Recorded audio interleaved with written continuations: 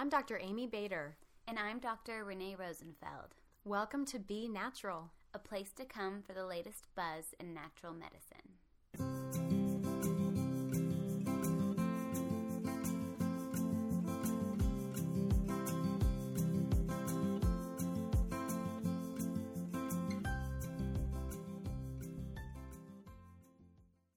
Episode 7, Simply Sleep. Hi, I'm Dr. Amy Bader. And I'm Dr. Renee Rosenfeld. And we're going to talk about sleep. Oh my God, we should have planned that better. We're going to talk about sleep today. Simply sleep. Yep. Okay. Renee, I'm going to have you take it from here because I know you know the fundamentals of what everyone needs to do to get good sleep. I know this because I taught you. She did teach me. She taught me so well. So sleep basics, sleep hygiene. We wanted to start this podcast or this episode off with these fundamentals because if you're not doing these things, then your sleep might not be that great. Right. So first off is we like to encourage sleeping with blackout curtains or a very dark room. And that is because if your pineal gland sees that light, it can think that it's time to wake up. And your pineal gland is what also starts to produce melatonin in the evening when it gets dark out. So it's best if you have sleep issues or just really want to get good quality sleep to sleep with blackout curtains. I do this. You do this. Yes, absolutely. A dark room is so crucial for high quality sleep. Mm-hmm. It is. Exactly. And for that reason, too, if you wake up in the middle of the night for a second, you don't want to turn a light on. You don't want to look at your phone. Mm-hmm. You don't want to do anything that's going to fry off your melatonin levels because fundamentally light is what does that. Exactly. So that's number 1. Number 2, I actually haven't done this yet, but blue light blockers. So I know a lot of people that are into that right now, like getting the glasses that block the blue light out. So within that, you can like order a pair. I know Felix Gray is a brand. You can get them on Amazon. I need to get a pair just... Oh my gosh. I need to get a pair for me and for my daughter because this is one of the hardest things for her, especially she's old enough now to have phone privileges and there's certain things she likes to watch in the evening and I'm nagging her, turn that thing off. And perhaps if I made her wear these kind of weird looking glasses, we wouldn't have that problem to begin with. She'd be like, forget about it. Totally. I'm not watching. Yeah. But I've heard they're really good and they make a huge difference. Okay, we're both going to order those the minute we're done taping this podcast. And then we'll get back to you and tell you how great they are. We'll review them for you later. Yes. So that's number 2. And within number 2, reducing screen time 1 to 2 hours before like bed. I said, that's my nightly struggle. Yeah, yep. Me too. So I try to get in bed around 9. Last week I got in bed a few days around 8:45. Oh, that's impressive. And I got in bed, so I'd make sure that I was off of my phone by like 7:30, 8-ish, and then I would read. So it's really important to not look at your phone, your computer, TV, 1 to 2 hours before bed. And then another thing really that is really helpful too is to finish dinner about 2 to 3 hours before bed as well. So if you're going to bed on a full stomach, that's just a lot of energy for your body to have to focus on instead of sleeping. I really encourage my patients to go to bed early. You know, there's that saying that we've said it a million times and maybe our listeners have heard, but you know, an hour of sleep before midnight is worth 2 hours after. Like it's just a more effective time to be asleep. And so I'm constantly nagging my patients, go to bed early, go to bed early, go to bed early, and eat your dinner early. You know, like just move your day up a little bit, right? Yeah. You're better off going to bed early and waking up early and kind of shifting your whole day if you can. And I do feel like if you get that most regenerative sleep when you do that. I know I feel so much better when I'm in a good routine where I'm going to bed, quite frankly, if I go to bed at 9 o'clock, that's like the best time for me. I will get enough sleep. I will feel great the next day. It's just really a matter of making it a habit. I know it kills social lives. Sorry. But you can do that during the weekdays and then kind of go off your schedule on the weekends and you can get back to it. A little bit. I mean, you know, when we work with people who have like, let's say they work a swing shift. Oh, yeah. And they are, maybe 4 nights in a row they'll be working during the night, and then they'll have like 3 or 4 days off, and they try to flip their schedule back. That's really hard. I think you do need to have a pretty set rhythm one way or another. Yeah.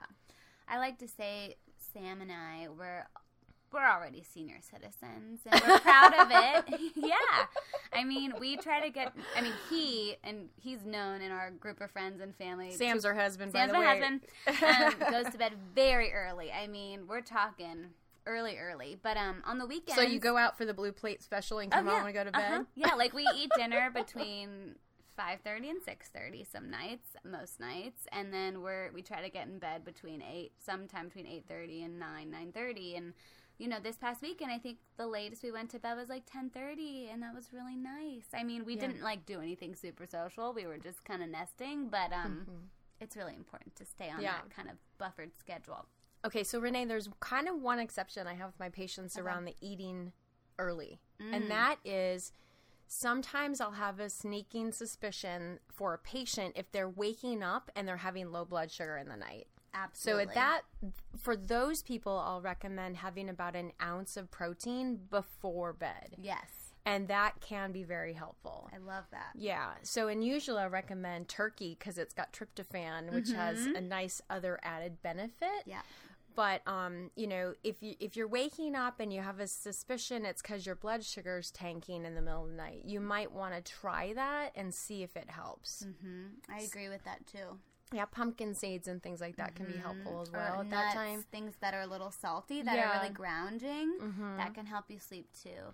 I just make sure I eat a big enough dinner. I mean, I don't eat a huge dinner, but I make sure that I personally eat enough to where I won't wake up in the middle of the night. But, sometimes, like, if I worked out super hard that day, or if I'm just need that extra energy, I'll definitely have a snack before bed. I listen to my body, and I do what feels best, and I probably sleep better. Just, when I listen and see. And then another thing is no caffeine after 12 p.m. No caffeine after noon. Yeah, I have a patient who was constantly coming in for insomnia, and he's like, I drink espresso at midnight, but that doesn't affect me. I'm like, but you're coming in for insomnia.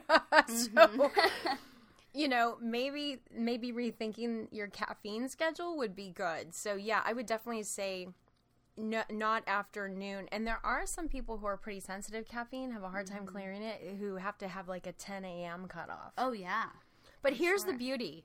If you sleep really well, you won't need caffeine. Exactly. Yeah, you won't need that coffee or that matcha or, that extra chocolate to keep you going. But it's okay to have it every now and then, just making sure no later than noon. Some of you no later than 10 a.m. Really helpful to cut that off for sleep. Right. And those are really just standard across the board basics. And now we'll get into the more nitty gritty details of sleeping simply. So let's talk about rhythm of the body from the Chinese medicine perspective, because I find this so fascinating, and I'm constantly picking the brain of Chinese medicine experts like Dr. Renee and asking my patients about this. And it is so interesting how a body establishes a rhythm that can tell you so much about what's going on and what is out of whack. So will you kind of go through the Chinese medicine body clock with us a little bit? I'll talk to you guys about the body clock in the evening and in the middle of the night. This is so important because this really helps me figure out what's going on with my patients' bodies and their organs, that in a subtle way that maybe during the daytime they're not getting those signals. So our sleep life and our nighttime, our nightlife really tells us a lot about what our bodies are doing internally as well. So 11 p.m. to 1 a.m. is the gallbladder time, the time of the gallbladder. So 11 p.m. to 1 a.m. 1 a.m. to 3 a.m. is liver time. So that's 1 a.m. to 3 a.m. I tease this Miller time. I mean liver time. That joke ages me, but it's shocking how many people will tell me they wake up at 2:23 every single night, or 2:59 every single night, and that's their liver waking them. Liver, yep. And then 3 a.m. to 5 a.m. is the lung, and then 5 a.m. to 7 a.m. is large intestine. So I'll kind of go through all those. So really, you know how we were saying 1 hour of sleep before midnight is really 2, and that is true, but it's even more important to get that quality sleep before 10 p.m. So if you're waking up at some time in the middle of the night continuously, or the pattern shifts, like for me, there have been times in my life it's always like 2:43, 2:43, 2:43, and then I'm like, okay, I need to look at how my liver's doing. And that happens a lot for women that are working on their reproductive systems or detoxification and things like that. And then I often see so many people wake up between 3 and 5, and lung is all about grief. I was just going to say, do you see that more after trauma? I do, a lot. And when you're processing trauma or grief, I see that all the time. And it's just kind of confirmatory in a sense, and affirming that, you know, your body's going through this process and your lungs might need a little extra care. And so each organ needs different things and has different kind of qualities to it. So like liver, if you're waking up every night, you know, between 1 and 3, like looking at your caffeine intake, alcohol intake, your stress, how you're nourishing yourself, your bowel movements, are you angry about something? Are you irritable about something? Do you have resentments towards people? Yeah, that's all liver stuff, It's all right? liver. It's all liver. And then lung is more like making sure that you're exercising and sweating and breathing. Did I say lung? I think I just said liver. Yeah. Lung. I said lung. Okay. That's what I mean. Lung. Okay. Yeah. 3 to 5 a.m. lung. A lot of rest, a lot of really good nourishment. And right now is fall. We just had the first day of fall 2 days ago. And fall is all about the lung. It's all about the metal element. It's all about turning inward. So really getting clear about what's going on in your internal body. And so those are kind of some general things, but and then also from 5 a.m. to 7 a.m. is really the ideal time to have your first bowel movement of the day. So you want to ideally get out of bed for that? Yeah. I mean, so you're trying to tell me I should wake up during that time, and go poop. Yeah, exactly. Okay, I mean, in a perfect world, which we don't live in, but a lot of times people are having their first bowel movement between then, and that's because the large intestine's waking up, and it's ready to go. Their time so of day. Is your large intestine what should be waking you up in the morning, kind of from a Chinese, you know what I mean? Like, no, like I don't, if your bowel movement is waking you up, then that's a pathological thing that we need to work on. That's homeopathic sulfur. I know, that's sulfur. No, exactly. I was like, well, exactly. So it'd be great to wake up and be like, oh, drink water. I need to go to the bathroom. Mm-hmm. Perfect. Yes. But not everyone works like that, and sometimes you need to eat first or have a little time. So in a perfect world, 5 to 7 a.m. Why does everything in our world always come back to poop? Because it's our biggest detox pathway. It's our biggest way of getting rid of the yuck. If you ever go to a dinner party with a bunch of naturopathic doctors like us, just expect to talk about poop at some point during the evening. Yeah. Just you've been warned. Oh, yeah. And all my best friends know this. Like, poop comes up in every discussion. Well, it's just a thing. We're obsessed. Yeah. Okay, so I think that's fascinating. Yeah. And when I work with a patient and I do see a waking pattern like that, I'll use my biotherapeutic drainage and some homeopathics to address those organ systems, even though I'm not a Chinese medicine doctor. I mean, I can do it a little bit from a European approach. It works great. It does. It really works great. You know, it's interesting, too, how I'll see a lot of people kind of shoot out of bed from nightmares or something will startle them in that long time, that 3 to 5, whatever, long time. And that's kind of like our psyche nagging us that there's something there that needs to be processed or dealt with. Or seen. Right. Mm-hmm. And our dreams can tell us so much. And we're planning on having a dream episode soon. That'll be so interesting. Dream therapy is amazing. It's amazing. I have all my patients writing down their dreams and telling me about them because I do dream interpretation. And one of my teachers from school, Dr. Quinn, taught me how to do that. And it's been so transformative for me and my patients. Oh my gosh. It's a whole other life. I have it on my intake form too. I think it's really fascinating. I mean, it's obviously your body's trying to tell you something. Oh, right? Absolutely. It's really interesting. Yeah. Okay. So along the lines of rhythm, like let's kind of step it back into more Western kind of nerdy biochemistry pieces. And let's talk about some of the hormones and neurotransmitters that are involved in healthy deep sleep, ideally.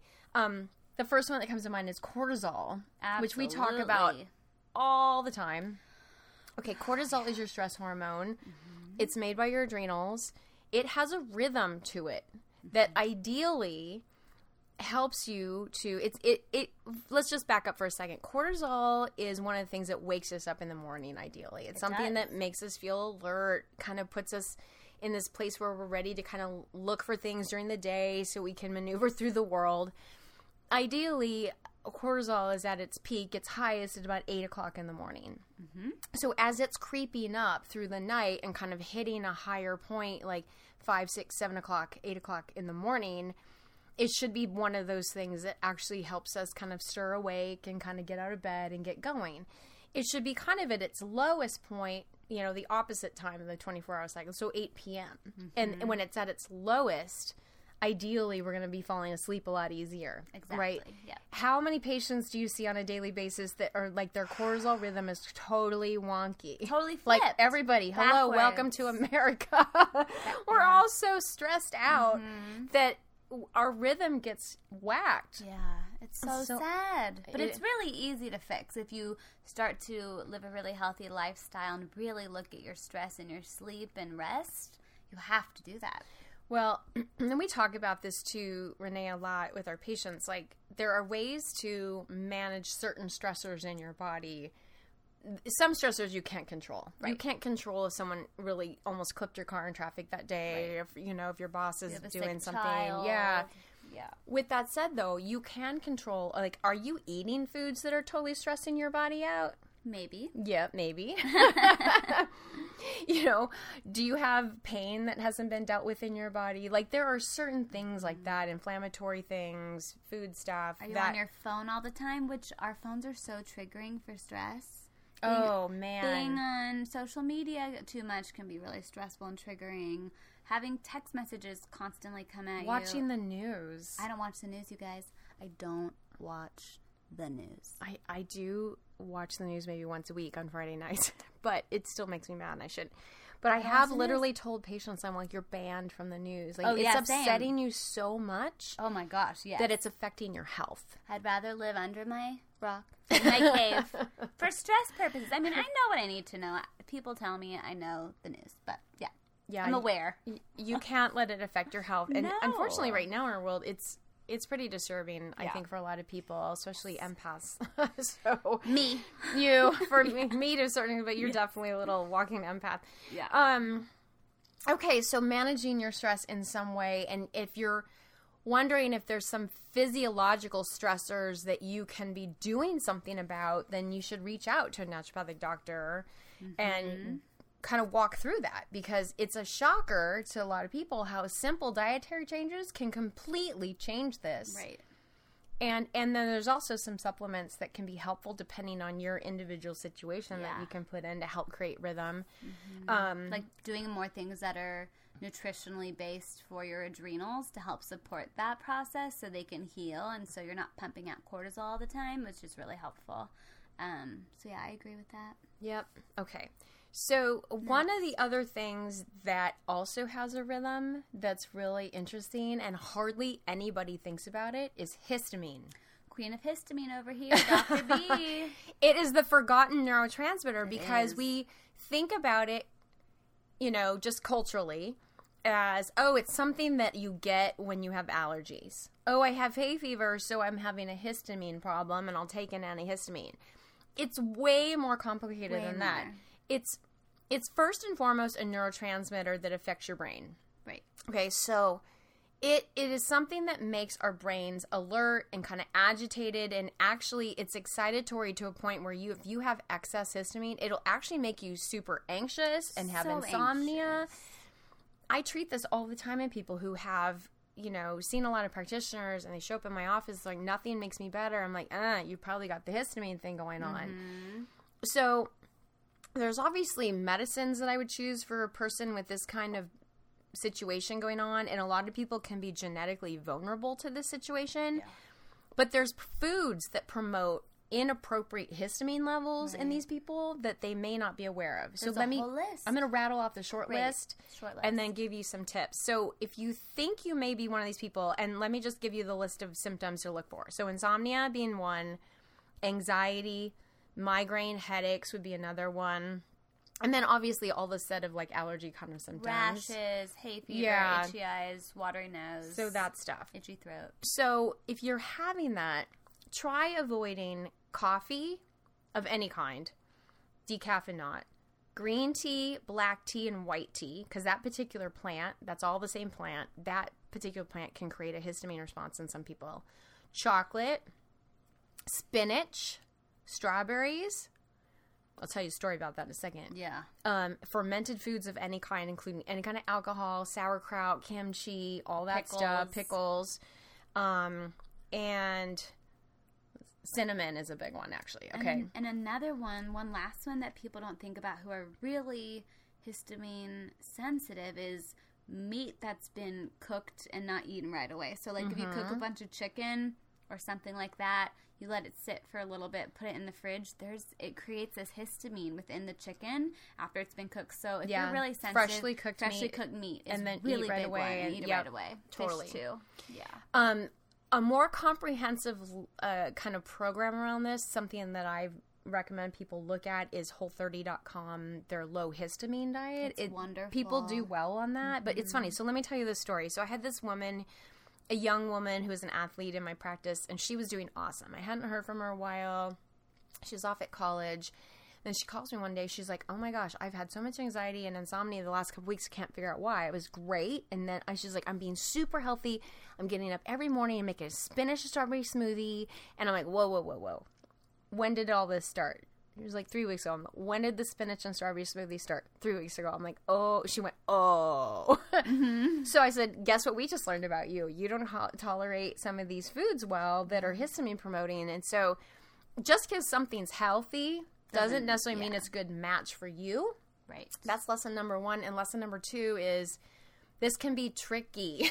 Yes. So finicky. So trial and error is kind of how you're going to figure out what the best diet is for you. But like I said, try that low histamine diet for a couple weeks and see if it changes anything for you.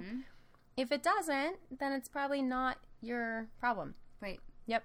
And some people can get away with some histamine foods better than others. So exactly like what you said, trial and error. Like there are some trigger foods that are more triggering than others. So it's definitely case-by-case basis. Yeah, the one of the best lists I've seen, which I actually give my patients, is a list from Germany. I'm going to tell you, Renee, if you want something done right, put a German on it. They're so far ahead of us with this histamine stuff in Europe, in Germany in particular. So when my patients come in, I'll do a combo of like Whole30, low histamine, and this list I have from Germany and all that. But nonetheless, it's not an easy diet to do, but it sure is worth trying if you have these problems. Right. Okay, let's talk about another neurotransmitter, serotonin. Let's do it.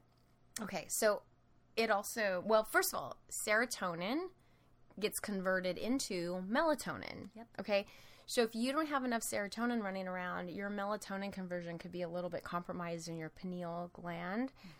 So sometimes someone with insomnia, it's as simple as augmenting their serotonin levels. Yeah. You know, and there's certain supplements that I will use to do that. Interesting thing about serotonin is that it's excitatory and calming. It's a crossover kind of neurotransmitter. Yeah. So if you're super, super, super depleted with serotonin and you start giving supplements to someone to build it up quickly, you might have worse insomnia before you're better. Right. And I have, ways of kind of backing off that and kind of going super slow.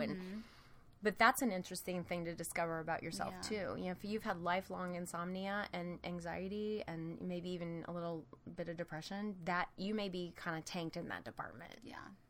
That's a really good one to look at. Let's talk about melatonin. Yeah, you talk about it. Okay. It's this hormone is so healthy for us. There've been cancer research showing that having adequate melatonin is protective. It is. But did y'all know that melatonin is a hormone? I don't know if a lot of people know that, but it is. And a lot of people, or there have been studies done that say that, taking a melatonin supplement every night isn't always the best. And I've kind of played around with this a lot with myself and sleep, and my nervous system can give me issues on and off throughout my life, so I've played around with sleep a lot, and I've kind of got it locked in at this point, thank goodness. But it's better to almost do less.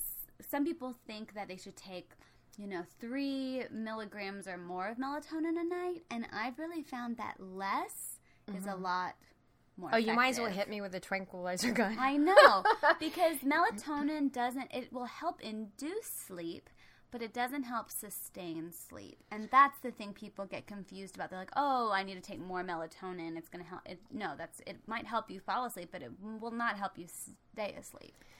Yeah, I think it's so common for me to have somebody completely overdoing it on melatonin. Yeah. It kind of makes me a little bit nutty because to me it's not really fundamentally the problem. You and I have access to medicines that actually help the pineal gland be healthier so it can convert serotonin better. Mm-hmm. And I would rather teach your body a more appropriate conversion than just throw a hormone at you that's not fixing the problem. I agree 100%. Yeah, there are times when I've dosed melatonin high, but it's based on cancer research for someone with an oncology problem, not for sleep. Right. I've never prescribed melatonin one time in my 18-year career for sleep. No, because it doesn't help with the sleep sustainability. It just will knock you out for a second, and you'll probably wake up a couple hours later. I'm not a fan, too, of putting something into your body that it should be making, because I think the body's always going to be wanting to be lazy about it. You know, exactly. That's the thing. Like, if your pineal is already lazy about converting serotonin and melatonin, and you start taking melatonin, it's like, forget it. Now I'm getting it from outside the body. I don't need to do that anymore. And we talked about that in a previous episode about hormones. If you guys have listened to that one, just about birth control, it's the same idea. Mm-hmm. Your body stops making it. They get lazy. Yeah, they're lazy. They're smart, though. I mean, we laugh that it's kind of lazy, haha. But they're really brilliant. But it's really about efficiency. Mm-hmm. And, like, where am I going to use my energy best? Because this has been taken care of over here. So I have a problem over here I need to shunt my energy to. So really need to bring balance back. Especially this endocrine system of ours is super sensitive, and it's all kind of talking to each other. So, okay. Estrogen, progesterone, particularly for women, can affect sleep. Yes. It's a common symptom, insomnia, when a woman is going through kind of hormonal shifts, perimenopause, other times in her life where maybe things aren't quite right. And so, I often will test women's hormone levels and see where they are.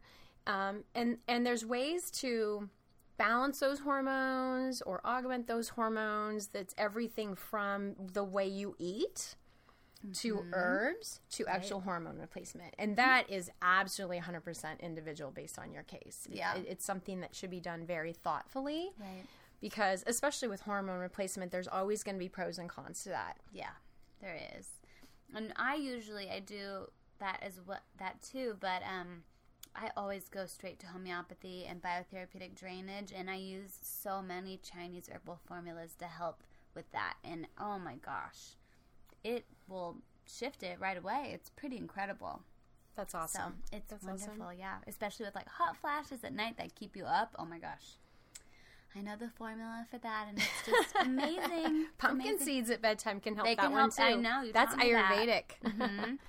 It's amazing. Okay, should we talk about some fundamentals in terms of, let's talk about minerals. Yes. I love giving minerals before bed. I take minerals almost every night before bed because they're so grounding. They are. They're very grounding. They're so good for your nervous system. I know. Your brain loves magnesium and other minerals. I know. I usually do like a liquid and sometimes a product from Standard Process that's really helpful. It really just lets your body know that, okay, it's time for sleep, it's time to lay down, and it just helps your nervous system get really calm. Mm-hmm. So that's why we like that a lot. Yeah, and so, for those of you whose minds won't turn off, that's a good... Mind. First of all, make sure your hormones and your histamine and stuff is right, because that can make you feel like you can't stop, ruminating on things. Right. But minerals can help kind of balance your brain too, and help you to stop ruminating on maybe like what you need to do at the grocery store the next day, or what work you have to do at work tomorrow, or is your boss going to be mad, or whatever. What are some other tips for people whose brain won't shut off? Well, I think every patient I've had in the last few months when we get to sleep and talk about their sleep quality, they're like, there are just so many nights of the week where I get down to bed, I lay down, and my brain just does not stop. So I go straight to homeopathy, and it's so individualized, and Amy and I both do this, and so this is one of the biggest problems in our society about just the mind constantly going, and so we, have all these tools in our toolbox and know how to treat this properly. So it's really important to get with a practitioner or work with one of us and see how we can formulate an individualized treatment plan for you to help your brain stop doing this pattern. You're just missing some nourishment and homeopathy, and your body's just in this kind of it's really, I think homeopathy and sometimes even like the phytogens, which are little herbal extracts that are very gentle. Those medicines are so gentle when you kind of step back and think about it, but they're very powerful when it comes to the nervous system. Mm-hmm. They can really help you get what we call your autonomic nervous system to do what it's supposed to do. Yeah. At night, it's supposed to calm itself down and be dominant in the parasympathetic kind of world. And that's the kind of the side of the coin in your nervous system that relaxes you. Right. And a lot of people have trouble kind of getting their body to shift into that. Right. Thankfully, we have some tricks. We have so many tricks. Our toolbox just keeps getting bigger and bigger, thankfully. And I wish we could be more, but it's so individual. Right. It really is. But just know that there's hope out there for this problem. I've treated all kinds of insomnia over the years, and what I can tell you this, Renee, you'll probably agree with me, is that it's almost always this perfect storm of a couple little things that we've talked about today kind of lining up in a way that isn't working for you. Right. And some minor adjustments and a few gentle medicines do the trick. Yeah. But you have to kind of think big picture, and you have to check the boxes off the list of, okay, it's not this, it's not this, it's not this. And then sometimes my treatment plan are also my diagnostic tool, where I'll say, okay, I want you to eat this way and do these things. And they come back and they're like, okay, it improved from this time to this time, but not this time to this time. And then we go to the next plan to do the next. I feel like a detective. Don't you feel like a detective? All the time. And I love it. I love being like a queen problem solver. It's the best. Well, we are women. It's what we do. I know. That's so true. It's super fun, though. It's so fun because 9.99999 times out of 10, like, we get it right. And it's so amazing because we're really helping people live healthier and happier. But I want to tell this one story. So there's a patient that I had in medical school, and she followed me into my private practice. It was actually on a shift with UB. Yay! I know. So this patient followed me to my private practice, and she was coming in, and the way I diagnosed, I used my Chinese medicine brain, I used my naturopathic medicine brain, and she was just, like, she had this shouting quality when she would speak. She would just, like, she wasn't yelling at me. I know she wasn't yelling at me, but she had this shouting, angry quality in her voice, and I use voice diagnostics, I look at the face, I can diagnose and see what their miasm is, what their terrain's like, kind of what their body's doing. And she was just shouting. Like, she just couldn't help herself. She was shouting. She was in, like, a horrible insomnia. From her shouting and her insomnia, I knew exactly what homeopathic remedy to give her. I gave her one remedy. She called me 3 days later, and she was like, hallelujah, what did you do? I am sleeping. And she wasn't yelling anymore, and she was sleeping, and it was the best. I mean, that's just how amazing our medicine is, and I just had to share that because it was, like, amazing how magical, the medicine we do does. It's energetic medicine, and it's natural, and it's healing, and it causes no harm, and it really fixes the root cause of the issue. So yeah, and remember, poor sleep is really fundamentally just a symptom of an imbalance in your body. Yeah. It's mood and sleep and energy are things I ask about patients all the time. Those three things are key indicators of balance in your body. So, and the other thing too is sleep is high priority to fix if you are suffering from some other ailment. Because if you aren't sleeping, you're not healing very well. Not at and so when a patient comes in, I'm sure for you too, with insomnia, it's one of the first things I focus on. Oh, yeah. Because I can't get very far with that patient until that is better. Thankfully, it's almost always better quickly. Yeah. Almost always. Yeah. Okay. All right. Well, it's been a good chat about sleep. It's been great chatting.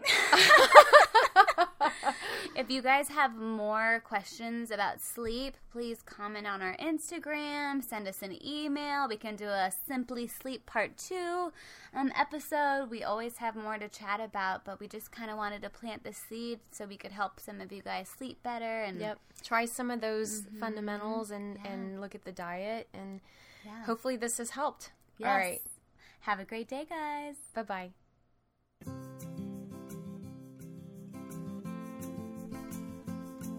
Be sure to follow us on Instagram and Twitter at Be Natural Radio for more tips and tricks on how to live your healthiest life. This podcast is sponsored by Real Beauty Food Inc., makers of Skin Tea.